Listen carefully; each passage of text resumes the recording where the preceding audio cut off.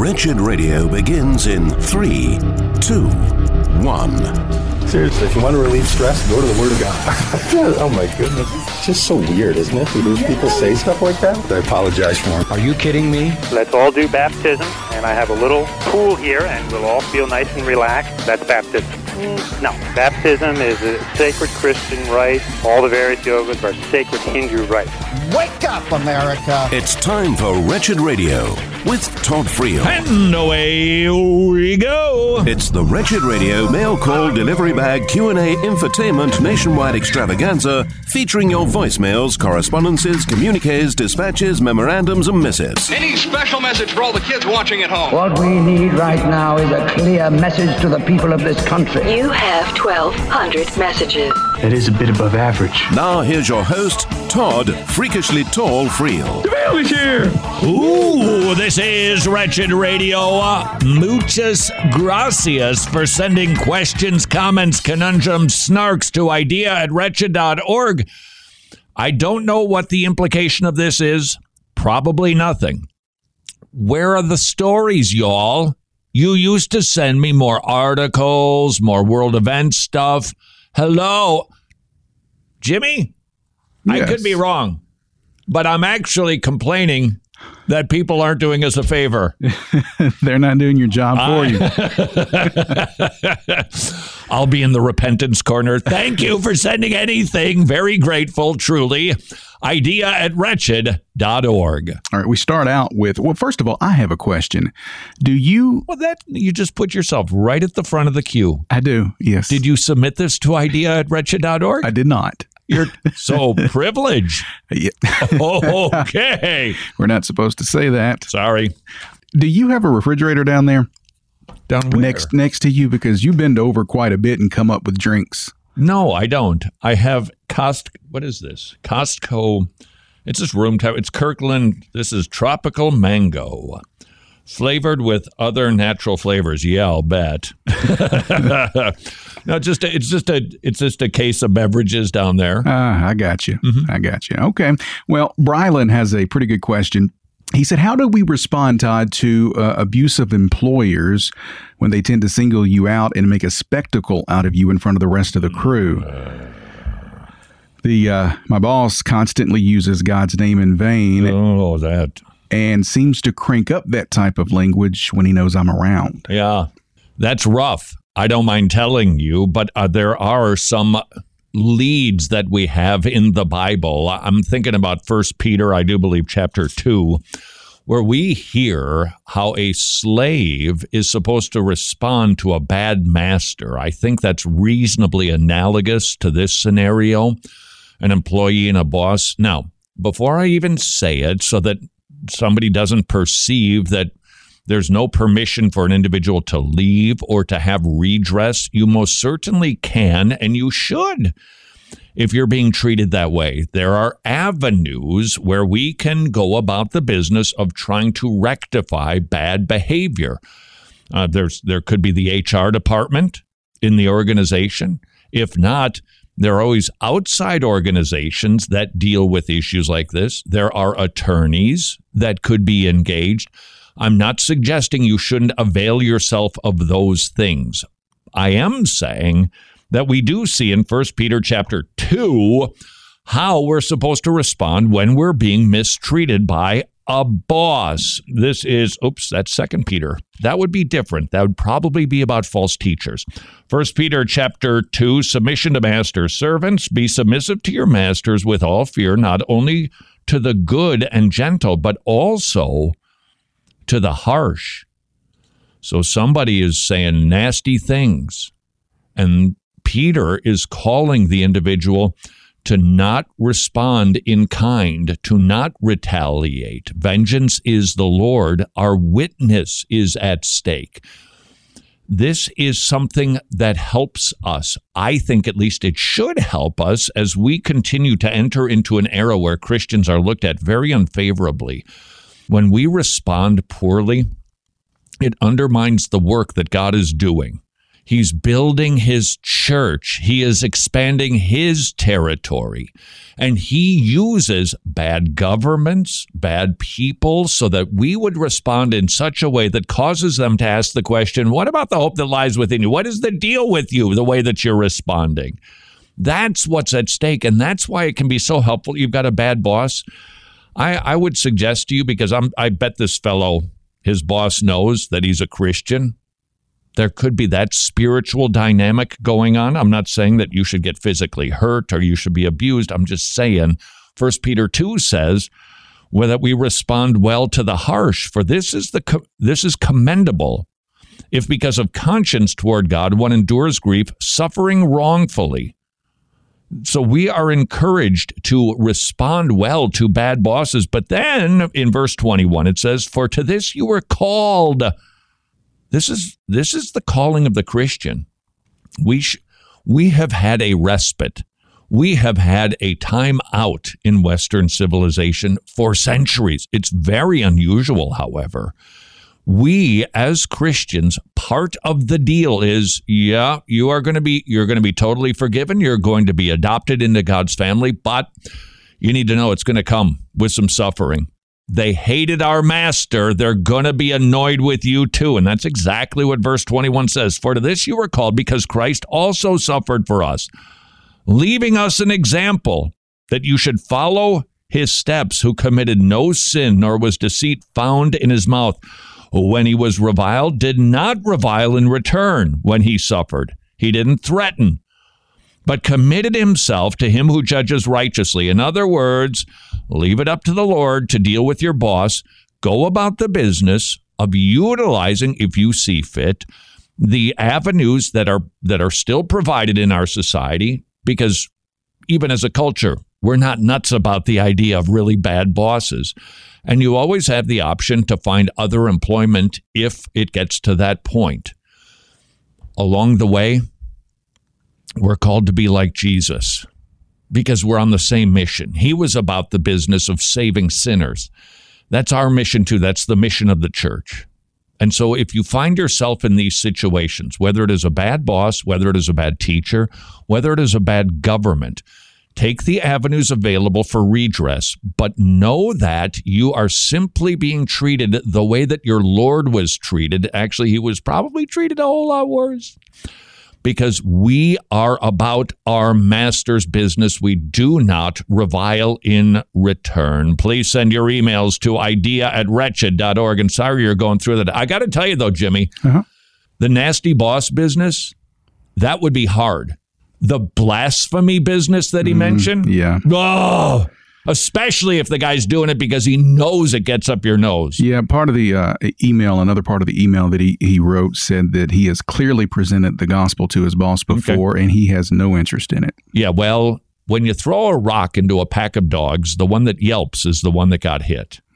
I can't tell you for sure that's what's happening with your boss, but if you've shared the gospel with him and he makes it a point to blaspheme your Lord's name, there's a pretty good chance what you said to him landed in some way, shape, or form. Doesn't mean he got saved, obviously, but it does mean he knows, and you now have your testimony at stake.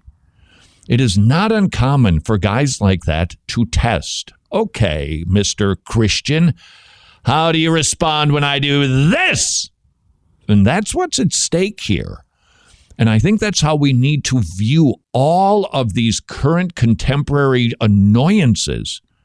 Eternity is on the line, and we get to participate in the building of God's kingdom by how we respond to emails, please, idea@wretched.org. Okay, this one comes from Sebastian. He says, hey, Todd, I've heard you ask people when witnessing if they think they're a good person. How do we respond to someone who says they're a bad person? Let me know when that happens, because it hasn't happened to me yet. How funny is this? How many times have you gone to a restaurant, Zaxby's, Chick-fil-A, sit down, whatever it is? And by the way, have you noticed that everybody's food is shrinking? Have you? No, I hate to. But the prices haven't. Even Zaxby's. The food's getting smaller. It's no less delicious, but it is a wee bit smaller. How many times do you remember the person who waited on you, whether it's at the counter or at the table? We were in a restaurant. I remember we were in Eagan, Minnesota. And I asked somehow right away in the conversation, it came up. She was taking our beverage orders. Would you consider yourself to be a good person? Oh, no. Okay, I'll be right back with your Diet Coke. She comes back after about 5 minutes and said, oh, and by the way, here's your Diet Coke, and I really am a good person. Because everybody proclaims their own goodness with their mouth. Should it happen that somebody says they're bad, okay, it could be because they have a big nasty that they're feeling really terrible about. You can address that, but expand that. Because they probably think they're bad. That thing they did was bad, but they themselves are not bad because we're all lovers of self. We all give ourselves a pass. You can use the laws to help them understand their total depravity, not just being sinful in one regard, but totally sinful because they need to understand, well, I've got a little bit of a bad mark on my record. No, you're a bad person, and the law brings about that knowledge. So even if somebody does say it, I say, dive in a little deeper and probe with the law. This is Wretched Radio.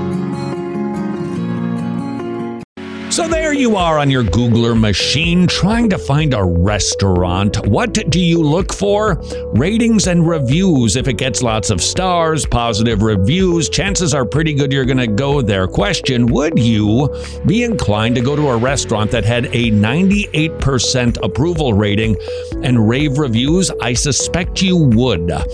Metashare, affordable biblical health sharing, has a 98% approval rating. 400,000 members strong, sharing one another's health care bills, saving billions of dollars over the years, saving families on average $500 a month. And 98% of the members of Metashare give it a hearty thumbs up. I encourage you to call them and see if Metashare is right for you and your family. 1-844-34-BIBLE. 1-844-34-BIBLE for Metashare. Get ready, because we are finally less than a month away from the debut of Transformed, our latest TV offering, which will be like nothing else seen on Christian TV. With Transformed, you will be a fly on the wall as you witness real biblical counseling sessions that tackle issues like anxiety, OCD, depression, phobias, and trauma. These are real people with real issues being offered real solutions. You won't see a secular counseling session offering band-aids like medication or years of weekly visits, but you will see a biblical counselor providing biblical solutions that will help to solve a person's issues with the Bible. Biblical counseling is the only counseling that can provide real hope and help a person go from brokenness to wholeness. Hosted by Dr. Greg Gifford, an assistant professor of biblical counseling at the Masters University, and Dale Johnson, the executive director of the Association of Biblical Counselors. Transformed, coming April 1st. Permit me to introduce you to Brie and Salvation Dominoes Preborn style. When one person gets saved, they have that burning desire to just make him known the same way that was made known to them. And then it's just this domino effect. Brie currently volunteers at a preborn life center. How did she get saved? From a friend whose mother got saved at, you guessed it, a preborn life center. Why? Because preborn, it is indeed about saving babies' lives via $28 ultrasounds, but it is also sharing the gospel so that moms and dads get saved. And look at the domino effect. Would you please consider supporting preborn centers with as many free ultrasounds as you can? $28 for an ultrasound, 80% of the time saves a life. Learn more at preborn.org/wretched. Books of the Bible. John, the beloved disciple, author of the Gospel of John and Revelation, also wrote 3 epistles. In this first epistle of John, the apostle has one main concern, that we may know if we have eternal life and if our faith is genuine faith. If you want to know that you have eternal life, turn to 1 John and see what he has written for you. This is Wretched Radio with Todd Friel. Thank you for sending just about anything to idea@wretched.org. This is Wretched Radio, whether it's a question, comment, whatever, or a sermon, or a story, or an article, the local newspaper. If you think it's wretched, we're grateful. You send it to idea@wretched.org. Okay, this one comes from William. Todd, is gambling with fake money a sin? My answer is annoying even to me. I'm sorry. I think, was it yesterday, I mentioned two different subjects. I believe it was worship music and I believe it was tithing, which are two of the subjects assigned to me for Wretched Worldview 2, which we're going to film in just a couple of weeks with Dr. Nathan Busenitz when he's in town. Grateful for him and for his willingness to come and do that. Apparently, he didn't do his research well. Nevertheless, I was assigned tithing, music, a bunch of other subjects, but also gambling. And so, sorry, but I've actually been studying the subject. Doesn't mean that I know everything there is to know about it, but I do know this, that when we do not see a clear Bible verse that tells us do not gamble or do not fill in the blank, we got to approach it with caution, even if we're not nuts about what the particular issue is. Does that mean the Bible says nothing about gambling? Well, some would say casting lots is gambling. That wasn't gambling. That was not gambling, because there's money involved with gambling. And we don't see anything in the Bible that I could find anyway that says thou shalt not gamble. But I do see verses that warn us, be careful of get-rich-quick schemes. Be careful about being a lover of money. Be careful that you're not relying on money more than you're relying on God. Make sure that you're stewarding your time well. Don't forget about your testimony. What does the world have to say? Could this money be stewarded better by using it differently? So I see all of those verses that go, now the question is, do I try to discern any variances in gambling before I make a blanket condemnation or give a blanket pass? I think we need to. I do think that we need to, because I do also see, I think a response from somebody who likes to gamble is, well, wait a second. Don't you ever use your money on entertainment? And I think that's actually a pretty powerful argument. So let's engage it for a second. Yes, we do. But at the same time, I want to run that entertainment through the exact same filters and maybe even more. So let's just, playing tennis, you spend money on gear. You could work through it and, hey, I amortize this over 5 years. It really isn't that expensive. It's not a hardship. I'm still giving as much as I can to my church. So you can work through that and justify that. You still need to take a look at the attitude that we have about gambling, the covetous aspect of it. That if you're just losing large sums of money, it's like, oof, maybe your family has needs. The kingdom certainly does. Is that the wisest? So I think that there is a comparison that can be made. And I do think that there are times when non-gambling entertainment should be disqualified, or if you're doing it too much. So I think that we should take a look at gambling and recognize there's Vegas gambling. There's some of these sports gambling things. You've got to consider how much money somebody actually owns. And I think that you need to consider the risk that is involved. We shouldn't be doing risky things with money. So what about play money? What about you like to play poker and you do it for matchsticks? I think that that's fine. I think it gives it a competitive edge. I get that, because it's about winning, and there's nothing wrong with that. Winning and losing, as long as you're playing by the rules, isn't something to be avoided by a Christian. We can embrace that. Let's say it's a nickel. Hey, I'll bet you a nickel that Jimmy's going to bust my chops about drinking a Kirkland Tropical Mango flavored with other natural flavors. All right, let's say that I win because I did. I'd give you, Nick, is that gambling? I don't really think that qualifies. So consider what it is that you're doing. Consider your testimony, all of the aforementioned answers. And then I think what we're going to see are different Christians making different decisions. I also, oh, by the way, is this good for our society? I do need to consider other people. Paging the lottery, anyone? Who tends to buy the most tickets? People who can't afford them. Because there's a covetous aspect of it. It's a get-rich-quick scheme. But it also preys on people. So if your gambling is contributing to the tearing down of society or families, you got that deal.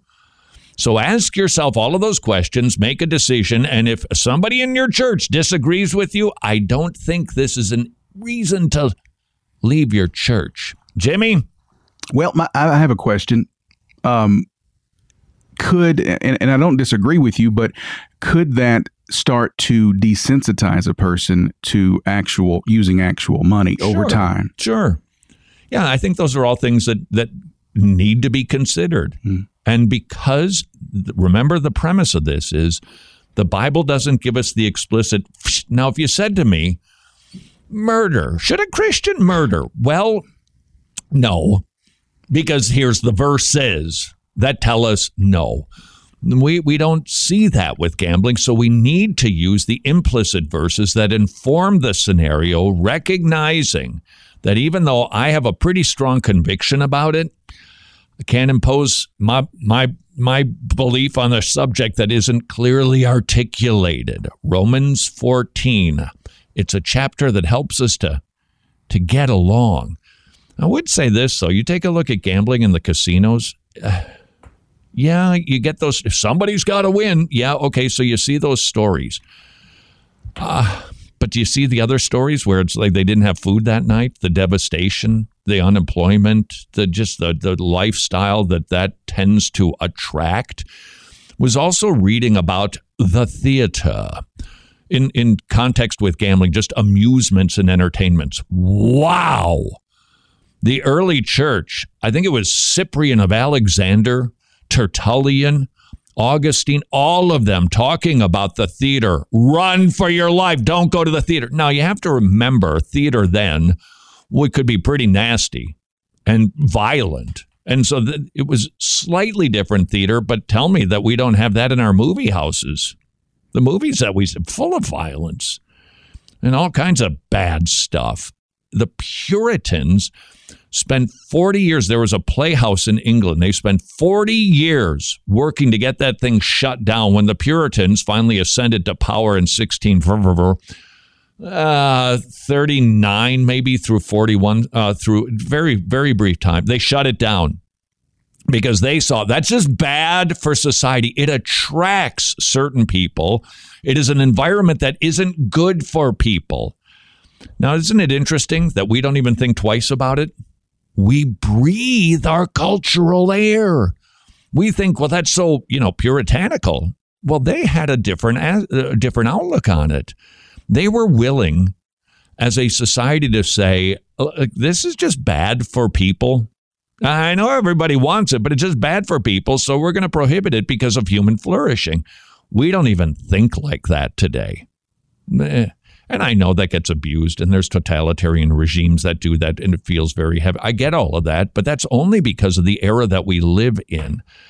Studying history is a tricky business, because if we're not careful, we will become chronological snobs in a heartbeat. Do you believe they shut down a theater? They did Shakespeare in there. Yeah, and they would say, hey, did you read Shakespeare? Look at the premise of this. Look at the plot in that. The murder, the intrigue, the sexual nature of it, the double entendres. Shut it down. And we think, well, they came from a different context. And you can apply that to virtually every single institution, government forms, media, entertainment, economic systems. All of it. We just need to be a little bit more thoughtful when we go back in history to ask the question, all right, these people were building bridges, pyramids, roads. They understood pretty much all the math theorems, pretty much done and figured out. So they weren't all idiots. So now how do I view these people in context of the historical moment that they lived in to try to understand, well, why did they think that way? Why did they? For instance, male landowners are the only ones who could vote. Oh, what? Okay, well, I'm not saying that's right or wrong, but I am saying that back then they would say, well, there's a reason for that. People who own land have demonstrated a particular set of skills. They have a vested interest, and they will vote policies that help more people become landowners. And if we let people who don't, they're going to have a different set of interests, and they're going to vote in a different direction. Okay, you might think that that's crazy today, and you can disagree with it. And we can make advancements as a culture, but we don't want to look back at those people with an with time snobbery.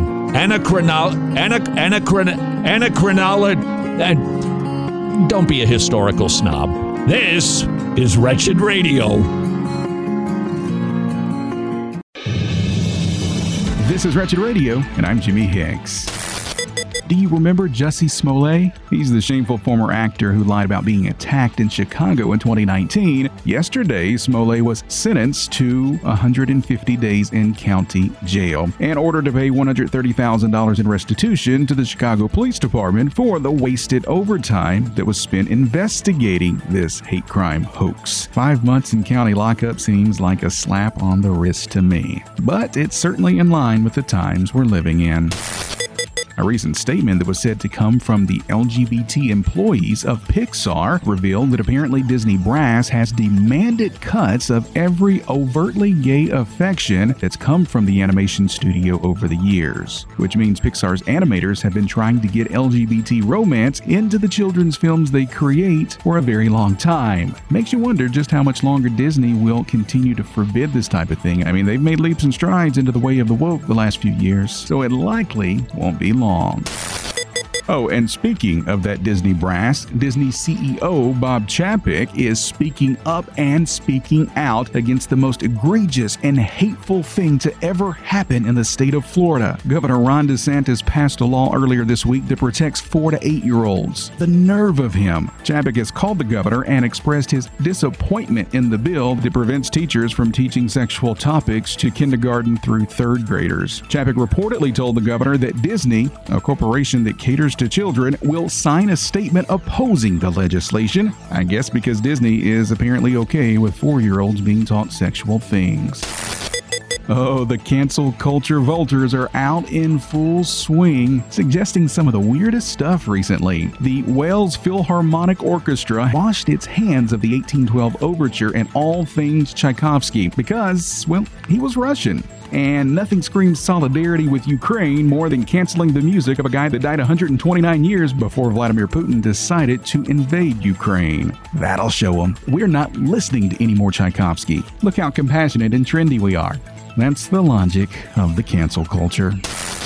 And speaking of the cancel culture, they seem to also have Guatemala in their sights as well. Why are people so up in arms over Guatemala? Well, Wednesday, Guatemalan President Alejandro Giammattei and the Guatemalan Congress declared Life and Family Day in the country after new legislation passed that explicitly bans same-sex marriage, prohibits the mention of LGBT equality in schools, and triples the prison sentence for anyone murdering their unborn baby. Talk about complete and total misogyny and homophobia. That whole country just needs to be canceled. I mean, I'm not even going to eat guacamole anymore. Take that, Guatemala. More Wretched Radio is straight ahead. I'm Jimmy Hicks. Hermeneutics. Hermeneutics is the art and science of interpreting Scripture. One key principle of hermeneutics is the analogy of Scripture. If God is consistent and the Bible is God's Word, then the Bible is consistent. We can then use Scripture to interpret Scripture, understanding less clear verses in light of clear verses. This is Wretched Radio with Todd Friel. Yikes! Inarticulate and wrong. A double whammy. This is Wretched Radio. Jimmy, I was trying to pronounce what I thought was anachronological, but I can't find that word. I can find achronological, but not anachron. And I couldn't say it either. Look, I'm going to make a confession. You didn't ask for this, but I'm going to tell you anyway. Because I'm carrying a burden and it's hard. Did I mention I actually had a tooth pulled? I've got to get a thingy, an implant put in. Well, here's how that works. They put stuff into your jawbone in order to insert a screw, and it takes 6 months to heal. That means I have a hole in my mouth about the size of a fist. And so they give you something called a flipper. It's a flipper because supposedly, according to the dentist, that you play around with it with your tongue and you kind of flip it in and out because it just kind of becomes a little toy. Okay, well, I've got one. And it has this, whatever the material is, it goes up under the roof of my mouth. And sometimes it's hard to talk. And the other hard part of my job is I have to change suits a couple times a day. My life isn't easy. Please send emails to idea@wretched.org. All right. We are a soft generation. We are definitely a soft generation. Even you, country boy, you're probably softer than your dad, I'm guessing. No. Oop, I just tripped into something interesting. Take a seat on the couch. Let's talk about this. I'd rather lay down. And what about your mother? Let's talk about your mom as long as we've opened up this familial can of worms. Yes. My mother works 15, 16, 18 hours a day sometimes. See, that doesn't happen nowadays. No, not on a consistent basis. Although I got to do a shout out. And this should encourage you because I think that there's a reputation of the younger generation that sometimes is pretty negative about work ethic and how they view so many issues. Yeah, and some of that's true. I know that to be true, but it's not across the board. We've got a very young group of people in production.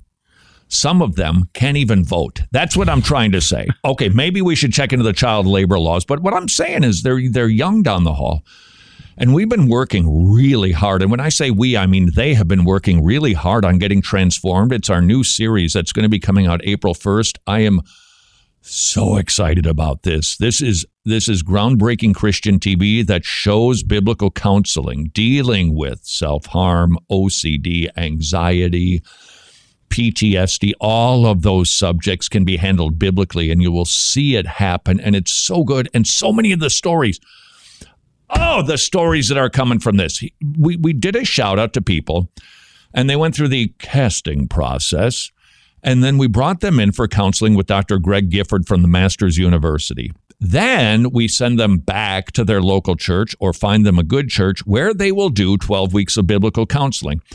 And I was just watching several of these, and I was like, it just... I don't think that they followed up with counseling. I don't think they made any progress with that. And I've been getting emails from the production department here saying, oh, guess what? She's going to church and she's in biblical counseling. She even sent in a video and she's doing great. And her eyes are alive and she's happy. And that's been happening over and over again. It is so exciting. And we've got to get it done within the next few days. And it's a lot of work. And the crew down the hall, they've been staying late. I mean late. Rebecca has been here so much, working very late. Dallas and Jake and even the crew from Wretched has been lending a hand. It's just been great to watch a bunch of young people committed to something bigger than themselves, working hard, working sacrificially. And Jimmy, unless I'm sheltered from it, I haven't been hearing any griping down the hall either. Yeah, I don't hear it. And it's, I gotta stay late tonight. They're just doing it. So encouraged by it. Can't wait to show you Transformed. April 1st will be the release date. Be looking for it. It's going to be good. And then David is working on the study guide. That, too, is going to be so helpful. People are going to watch biblical counseling in Sunday school, and they'll actually get counseled themselves. So cool. More on that another time. In the meantime, you're sending emails with questions, comments, conundrums, snarks to idea@wretched.org. From Alan, who has an interesting question, he says, Dear Mr. Friel, who would you say are the 5 most significant Christian leaders in post-biblical history, meaning those not named in the Bible?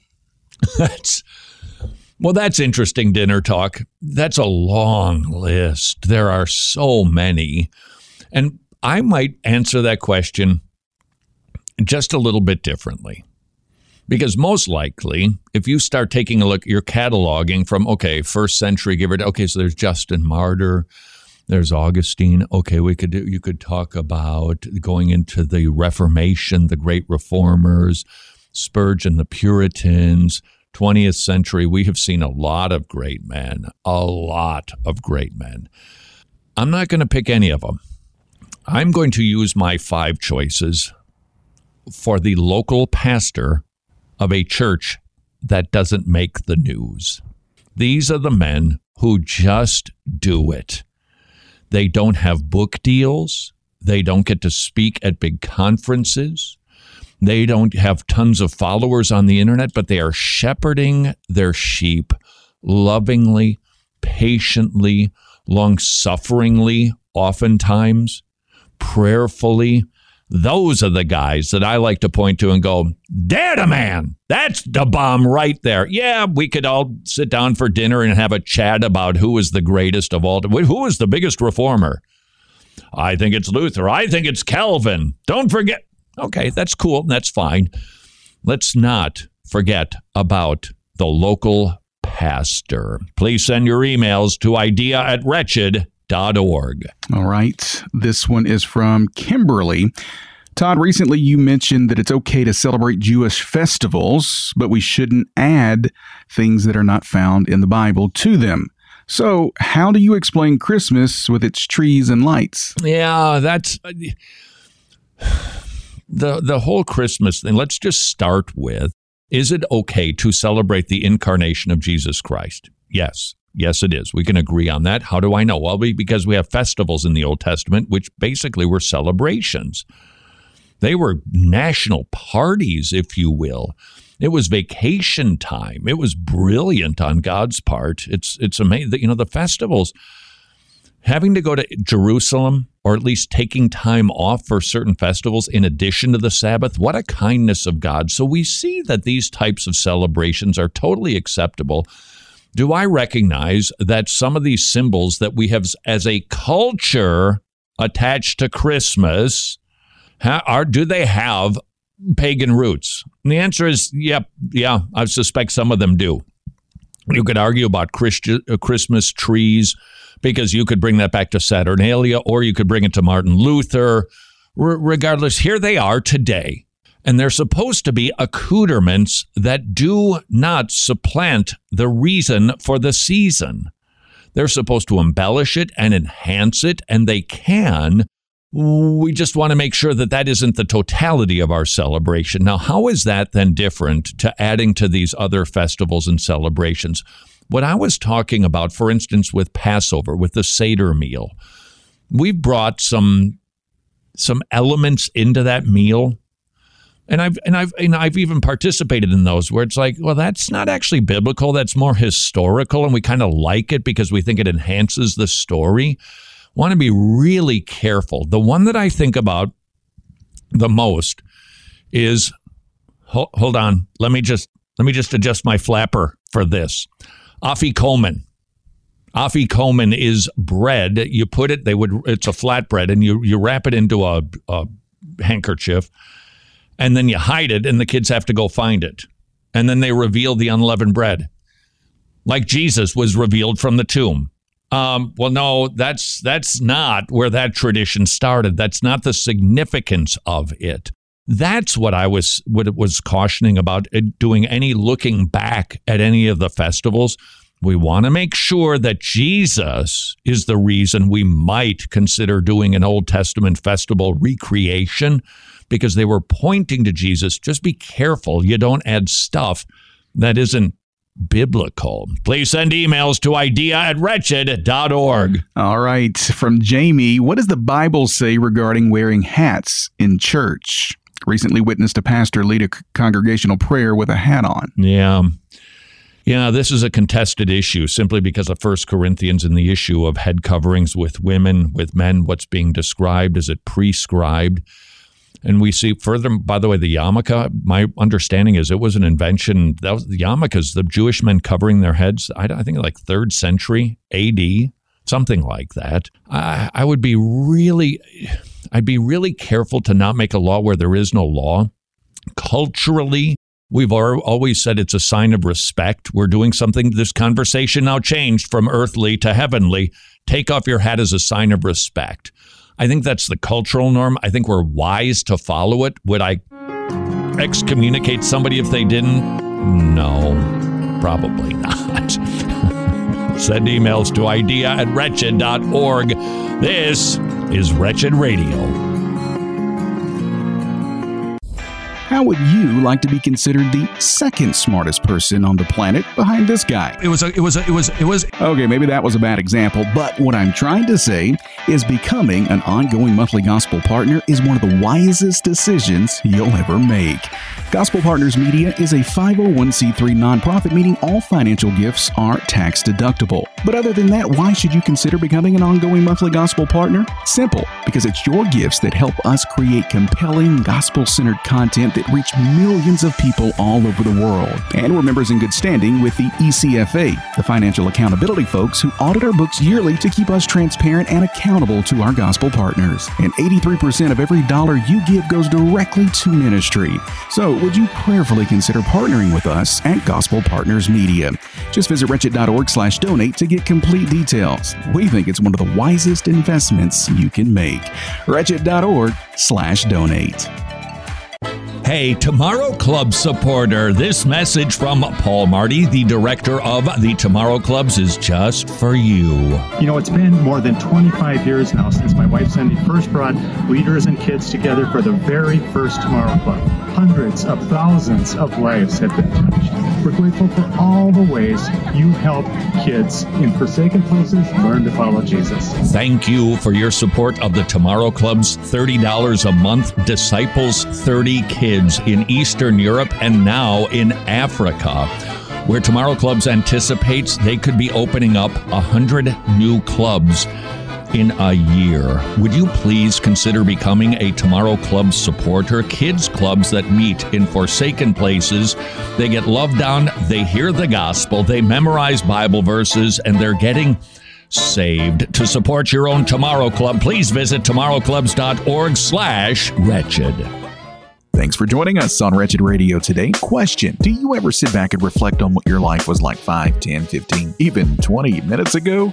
Yeah, me neither. There's too much going on in the present to waste time reflecting on the past. And that, unfortunately, is the mindset of culture today. Of course, it's actually beneficial to reflect on the past, especially past episodes of Wretched TV and radio, which can be found organized nice and neat at wretched.org. You'll also find over 40 amazing resources in the Wretched store, which coincidentally were all produced and written in the past. Imagine that. You can learn in the present from things produced in the past. And thanks to the ongoing support of our gospel partners, we have been able to continue talking about the greatest event that ever happened in the past, the gospel of our Lord Jesus Christ. We sure would love and cherish your prayers and support as we use the things of the past to affect lives in the present and future. So if any of this made any sense to you whatsoever, visit us online right now at wretched.org/donate. Names of God. We learn a lot about God from the names given to him in Scripture. One name is Jehovah Tsidkenu, the Lord of our righteousness. 2 Corinthians chapter 5, verse 21 tells us that God made Jesus, who knew no sin, to be sin, so that in him we might become the righteousness of God. This is Wretched Radio with Todd Friel. Oh, boy. 1-877-282-BEEP. This is Wretched Radio. That's the number of the old toll-free. Grateful if you'd leave a message for Beep Talk at 1-877-282-BEEP. Jimmy. Yes? I have the definition. Now, I did a lot of research on this, on the afikomen. By the way, since when does Google spell check you? I was trying to type in Afikoman, and it kept saying, no, you want African. No, I want Afikoman. Here's the description, and this is used now when some churches will do a Passover recreation, a Seder meal, and they will use the Afikoman, and they will say that's like Jesus in some way. And I don't think that's what it was originally intended to be. And I don't think we should use object lessons like that go beyond the original intention. For instance, on the Passover Seder, you have different foods and there were different symbols to them. And those are valid because the Bible says so. Eating bitter things because of the bitterness of being in bondage. Afikoman doesn't have that. Based on the Greek epikomen, which means that which comes after or dessert, a word originally having the connotation of refreshments eaten after the meal, is now almost strictly associated with the half piece of matzah, which is broken in two during the early stages of the Passover Seder and set aside to be eaten as a dessert after the meal.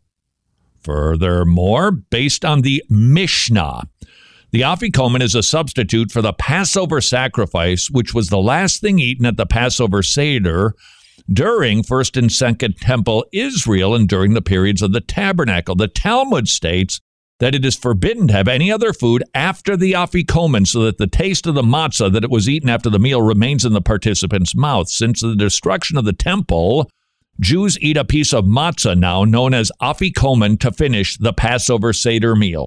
Now you're up to speed on Afikoman. There was a thing on PBS, I think. They were doing a special on a company that makes matzah in New York. And they'd been there for 100 years. And it was a horrible configuration for contemporary equipment. They couldn't take the stuff out. It was too big. They couldn't get stuff in because it was too small. So they always have to repair it. And they I can't remember the name of the company, but they make matzah. And they just followed. It was a family business, a generational thing, and the people who made a lot of sacrifices to make flatbread for Jewish people. And then they had to move to New Jersey, finally. I hate to admit it, but I found it fascinating. Why can't we just have more stories like that where you just learn about something? Because on the other hand, was watching the Buddhist channel, PBS again. I'm flipping by. And we've got two PBS channels. I don't know how this works. It must be National and Georgia Public Broadcasting, GPB. But anyway, I'm flipping by the one, and it says The Buddha. Okay, I'm going to stop on that. So I stop and watch it. Oh, wow. Was it a wonderful treatment of Buddha? And he did this, then he did that, and he became enlightened, then he taught his disciples, and he was connected to the divine, and he taught us the inner. And it's like, if I didn't know better, PBS, I'd say you're promoting Buddhism. I do know better. They are. They love the Eastern glop. You will never see anything Christian on PBS that isn't critical, that doesn't have different perspective. Well, there are people who use the Bible to tell us that Jesus resurrected from the dead. But, the Bible's got all kinds of mistakes. Well, none of that with the Buddha. Then I'm clicking the channel to the next. And guess what? I run into the other PBS deal. Guess who was on that particular channel talking about mindfulness and being connected to the great divine nothingness? And that as we look at the world religions, they're all seeking inner peace. That wasn't my flapper. That was Deepak Chopra. And it was a total pitch for whatever glop Deepak has concocted. He is an old country buffet Eastern religion guru. He takes everything. My favorite part of it, I could only watch it for like a minute. There's a saying that goes, and it was a Bible verse, and it was quoting Jesus. Well, I would be inclined to simplify it and put it this way. And he just mangled it to pieces. Oh! And was anybody contesting Deepak? No. Was anybody contesting the tale of the Buddha? Which, by the way, for those people who think that the Bible isn't well attested, go knocking on the Buddhist door. Because let me tell you, they have a very hard time saying, yeah, we've got actual manuscripts. This is how many we have. This is how close they are to the date. Their authentication in Buddhism and Hinduism, oh, wow. Isn't it interesting, though, that so many people just go after Jesus Christ and Christianity instead of after Buddhism? Here we go. 1-877-282-BEEP. 1-877-282-BEEP. Just have a quick question for you. I was reading in Leviticus where it says that when they burnt the offering, it's a sweet aroma to the Lord. Now, we know that God doesn't really have a nose, but what does that mean exactly when it says it's a sweet aroma to the Lord? That is an anthropomorphism, that it's pleasing to God. It's a way of saying that what they are doing pleases him. Please also note that God describes that the sacrifices of people whose hearts were far from him were a stench in his nostrils. Now, was it like, oh, pew, that meat used to smell good, now it smells terrible? No, it was an anthropomorphism, God's way of saying, I'm pleased with it or I'm not pleased with it. 1-877-282. My wife and I are looking at becoming members of a local Baptist church here. Should we align with everything as outlined in the church's constitution before becoming members? So is there room to have any sort of disagreement on secondary issues? On two levels, I would say yes, maybe. First of all, depends on what the issue is. Second of all, I think it depends on what your options are. I think it's ideal. And this is very difficult to achieve, but I think it's ideal that you go to a church where it's like, yeah, we're lockstep. I am Justin Timberlake. I am totally in sync with what they teach there. That's ideal. You might not find that. So what do? It depends on what your options are. Find the one that most closely aligns to your preference issues. Obviously, the essentials need to be in place. And then join that church. Just let them know, hey, there's, this thing about fill in the blank. I got a different take on that. Are we cool with that? Because I don't want to say that I adhere to everything in these documents. Are you comfortable with making an exception for that? And I think that there should be room for that depending on what the issue is. 1-877-282. Hi, Todd. I find flaws with Arminianism and Calvinism, and I was wondering if there's an in-between theology. A Calvininium? I guess is what you'd be. Here is what I think is one of the most helpful ways to deal with the issues that are represented by those two corners of Christianity.